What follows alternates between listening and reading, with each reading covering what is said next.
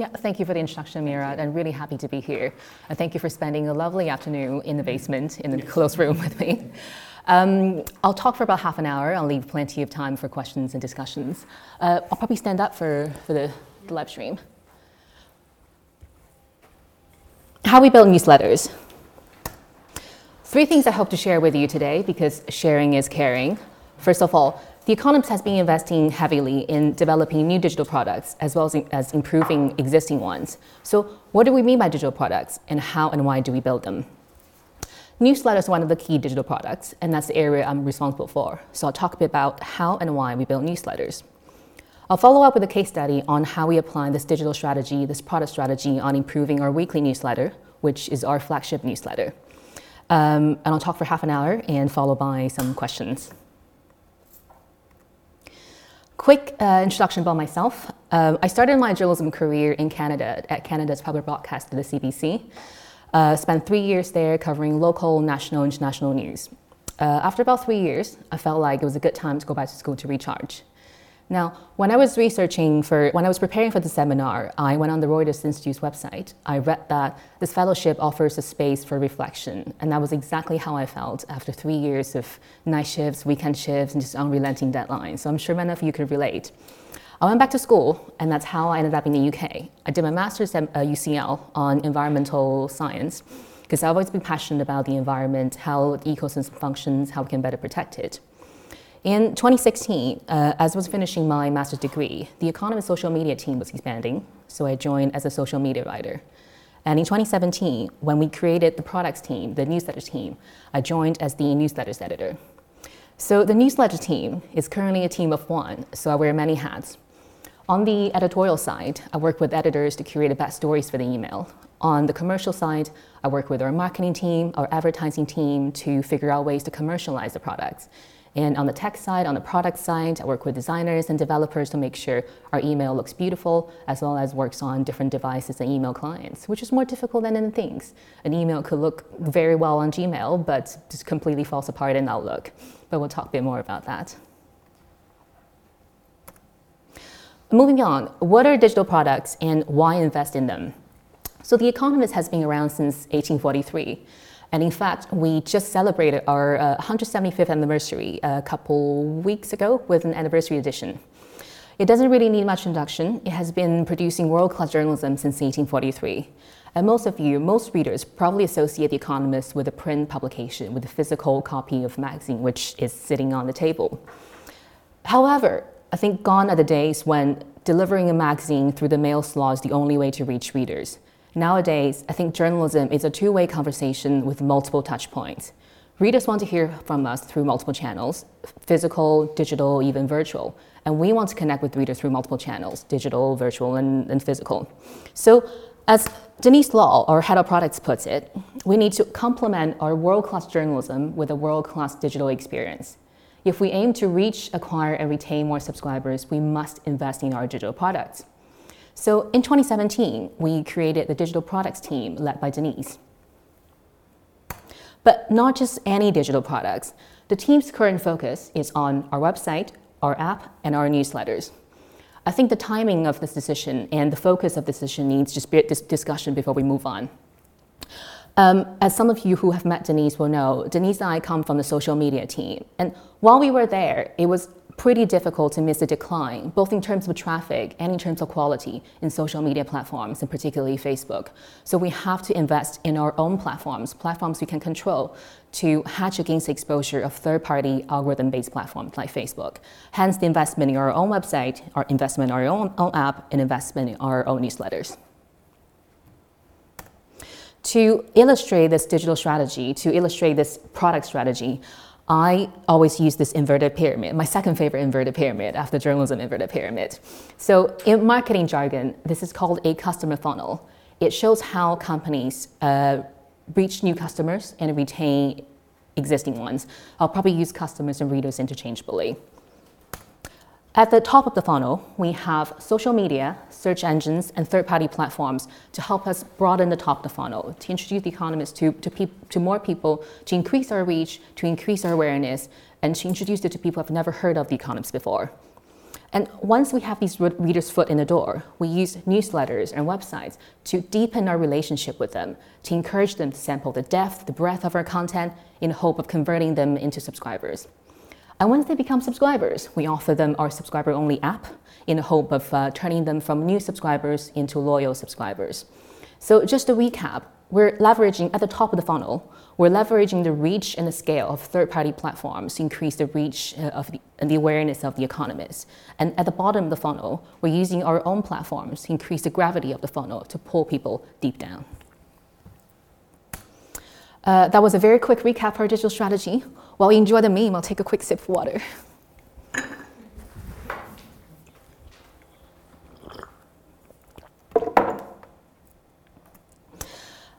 Emails are an incredibly versatile platform. Like I said, we have control over our emails. We have control over the timing, the delivery, the presentation, the audience, which is very different from social media platforms. And there are so many possibilities on how we can transform a blank canvas into the perfect email. Now, that was in theory. In reality, though, this was exactly how I felt in the first few months of my job. Going from point A, the blank canvas, to point B, the perfect email, isn't that straightforward. And I think what made things more complicated was I didn't even know where point B was. What should the perfect email look like? Should it be a long email with multiple sections? Should it be multiple emails targeting multiple niche audiences? I didn't know. When we first started the team, we struggled with issues like, do we have the right technology to make emails work? What should the design look like? How does advertising fit into a whole subscription model? CTA, which stands for Call to Action, it's a marketing term. What actions do we want readers to take once they finish reading the email? Sign-up journey, how do we get readers to sign up? How do we onboard them? How do we get them familiar? How do we get them to get used to the email? And resource, with a new team, the product team is new, the newsletter team's a team of one, do we have enough resource to accomplish what we want to do? And that was me, sweating and confused and terrified. After struggling for a few months, we decided to take a step back. Instead of focusing on how to develop the perfect email, we asked ourselves, why should we develop emails in the first place? When readers sign up for emails, for newsletters, chances are it's not because they want to have more emails. I don't receive enough emails, please send me more, says no one ever, I can guarantee you. So when readers sign up for emails, what do they really hope to achieve? I started to do my research, and I came across this quote by economics professor Theodore Levitt. He said, people don't want to buy a quarter-inch drill, they want a quarter-inch hole. Now, it took me a while to appreciate this sentence, and you might interpret it differently than I do. So how I interpret is that when people go to the shop to buy a drill, what they really want is to have a hole on their wall. And if you dig a little bit deeper, the reason why they want to have a hole on the wall is probably because they want to hang a picture of their dog on the wall. So in this case, the drill is simply the tool. The problem that needs to be solved is to have a solution to hang the picture on the wall. And when we apply this mentality to newsletters, really email is simply the tool. What is the problem that readers try to solve when they sign up for newsletters? So we started to do some user research. The best way to find out what problems readers try to solve is to actually talk to readers. We first looked at our most famous reader, Bill Gates, who brags on Twitter about how he reads The Economist from cover to cover. However, for those of us who are not billionaires, who've got laundry to do, who've got trains to catch, The Economist is a pretty daunting read. It's got 80 pages in-depth, solid analysis every single week. Many of us actually struggle to finish the content. And this is my favorite article from The Onion, with the headline, The Economist to halt production for a month to let readers catch up. I think the article is so good, we might just have to take the time to just read the text. I remember this article coming in. Mira, do you want to just read the text for us? Yeah. World-renowned news and opinion magazine, The Economist, announced plans to suspend any new online and print content for the next month in an effort to finally allow subscribers a chance to catch up. It's only fair to our readers, said Economist editor Winthrop Parker, adding that there was no reason for subscribers to feel ashamed for not knowing every last detail about the current economic and geopolitical climate. Even just scanning over some of the feature stories can sometimes take 2 or 3 daily bus commutes to finish. After all, some of these issues have as many words in them as a short novel. No one should be expected to do that in 1 week. In related news, ESPN, the magazine, announced Monday that it would be suspending publication indefinitely until its readers learn to read. Pretty accurate, eh? So we did more user research. The Onion's not the only place that we look at for research. I just need to clarify that. This is what we found. For our readers, and many of you could probably relate, they struggle with content overload, too much noise, lack of time.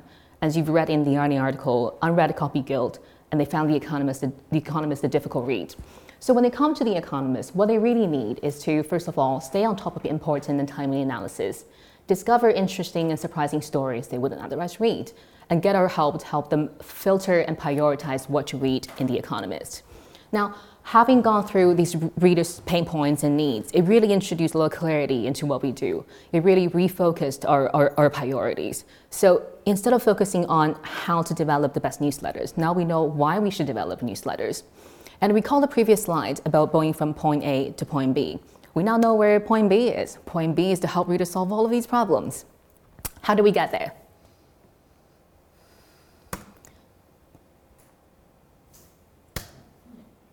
We started by hosting workshops. We call these workshops brainstorming workshops or ideation workshops. I usually supply snacks for these workshops to feed my hungry colleagues. And we also have sticky notes and Sharpies to make sure people can scribble down their ideas and move things around. But most importantly, for these workshops, we bring together a cross-functional team with editors, marketers, product managers, designers, developers, and so much more. And I think this is important for two reasons. First of all, obviously, different experts from different teams bring different approaches to solving readers' problems. Secondly, this is a great opportunity to bring together all your stakeholders in one room to get them to see how these decisions are made. Regardless of what ideas or what solutions you end up on, these solutions will be based on user research. These decisions will be based on team discussions. They will not be based on individual team targets. And all of these decisions will center around the customer. So if you work for a large organization, if you work for a legacy organization with multiple layers of decision making, bring people together for these workshops is a really good way to get stakeholder buy-in from the get-go. And that will pay dividends. Once we narrow down on a few ideas we want to pursue, we make them more tangible by sketching out prototypes. We start with just doodles, stick figures, and color boxes, and once we're more confident, we mock them up into paper prototypes that we can develop further. Once we're even more confident, we build them into actual digital products, simple prototypes that we can test in front of real users in the live environment. When we do these user testing sessions, a couple things we look for. First of all, what features are working, what's not working, basically debugging. And what are users saying through surveys, through user interviews? And most importantly, what are users doing? How far do they scroll? Which buttons do they click on? Which part of the newsletter do they skip? How engaged are they? So these qualitative and quantitative feedback will help us go back to the prototype, improve the features, and go back to testing again, creating this virtuous cycle of iteration.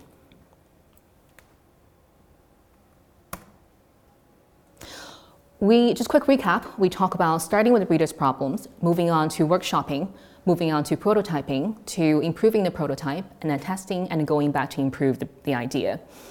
What does this whole process mean in practice? I thought I'd offer a quick case study on how we improved the weekly newsletter a couple months ago. The weekly newsletter comes out every Thursday, shortly after the latest edition goes live. So most people associate the weekly newsletter with the weekly edition. It goes out to over 1 million people, which makes it the largest newsletter of our portfolio, which means it is absolutely crucial that we leverage the platform, we leverage the audience to make sure we're really using this product to solve readers' problems. To recap, we identify that readers find The Economist a difficult read. They struggle to finish it. They're overwhelmed by the amount of content. They feel guilty about not reading everything. So after a few rounds of workshops, we realized that to solve these problems more efficiently using the weekly newsletter, the newsletter needs to become a better guide for the weekly edition. It needs to make it easier for readers to navigate through the print edition. And by guiding, this is our hypothesis, by better guiding readers through the weekly edition, we can allow them to quickly discover important and interesting stories and prioritize what to read, therefore making the weekly edition more accessible, less daunting, and therefore combating unread copy guilt. This was our hypothesis. And here are the features and appearances we came out with to support this hypothesis. we wanted to offer a longer introduction and a more prominent space for covers to help build excitement for the weekly edition, so you can't wait to dive in. And we increased the number of story selections from 3 to 7, so we can better showcase the depth, breadth, and diversity of our content. And we introduced a bigger, bolder See Full Edition button to make it easier for you to go to the table of content so you can browse a bit more. Section indicators. This is probably my favorite feature in the entire newsletter. It's a simple indicator showing which section the story comes from. Now, the idea for that came from our user research. We heard from many readers who really enjoy the science section of the magazine, but as you could tell, this is at the very back of the magazine, and a lot of people don't have the time to get there. They ran out of time, ran out of brain power. So by highlighting which sections the story come from, not only are we getting readers from cover to cover, from section to section, we're also resurfacing sections that they may not get to on a weekly basis. How did the testing process go? We put together a prototype and we tested the new design on 20% of the recipients out of the entire mailing list, and we compared the usage against the business as usual version, the previous version. After that, we conducted a survey at the bottom of the newsletter and collected 400 comments, which were tremendously helpful. And based on these qualitative feedback, these quantitative feedback, we fixed many bugs. We didn't get things right the first time, and we introduced new sections and new features based on these feedback. After that, we're quite confident that we're ready to roll out the new design to 100% of the mailing list. And that happened in July. And to this day, to this week, we're still continuing to evolve the product. I will stop talking, but before that, 4 things I hope we can take away today. First of all, it doesn't matter what products you're working on, it doesn't matter what your business strategy is, always start with the readers. For a company, always start with the customers. Develop a reader's first vision, and then inspire stakeholders to share that vision. Thirdly, identify low-hanging fruit, identify easy wins, and experiment quickly and learn quickly. Last but not the least, sharing is caring. At The Economist, we're all about knowledge sharing.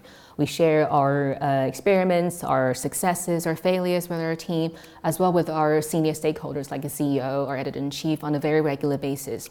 We also share them publicly. We blog about our experiments on medium.com called Severe Contest. I highly encourage you to check it out. And I'm here with you guys to share my learning lesson, my struggles, and my experiments with you.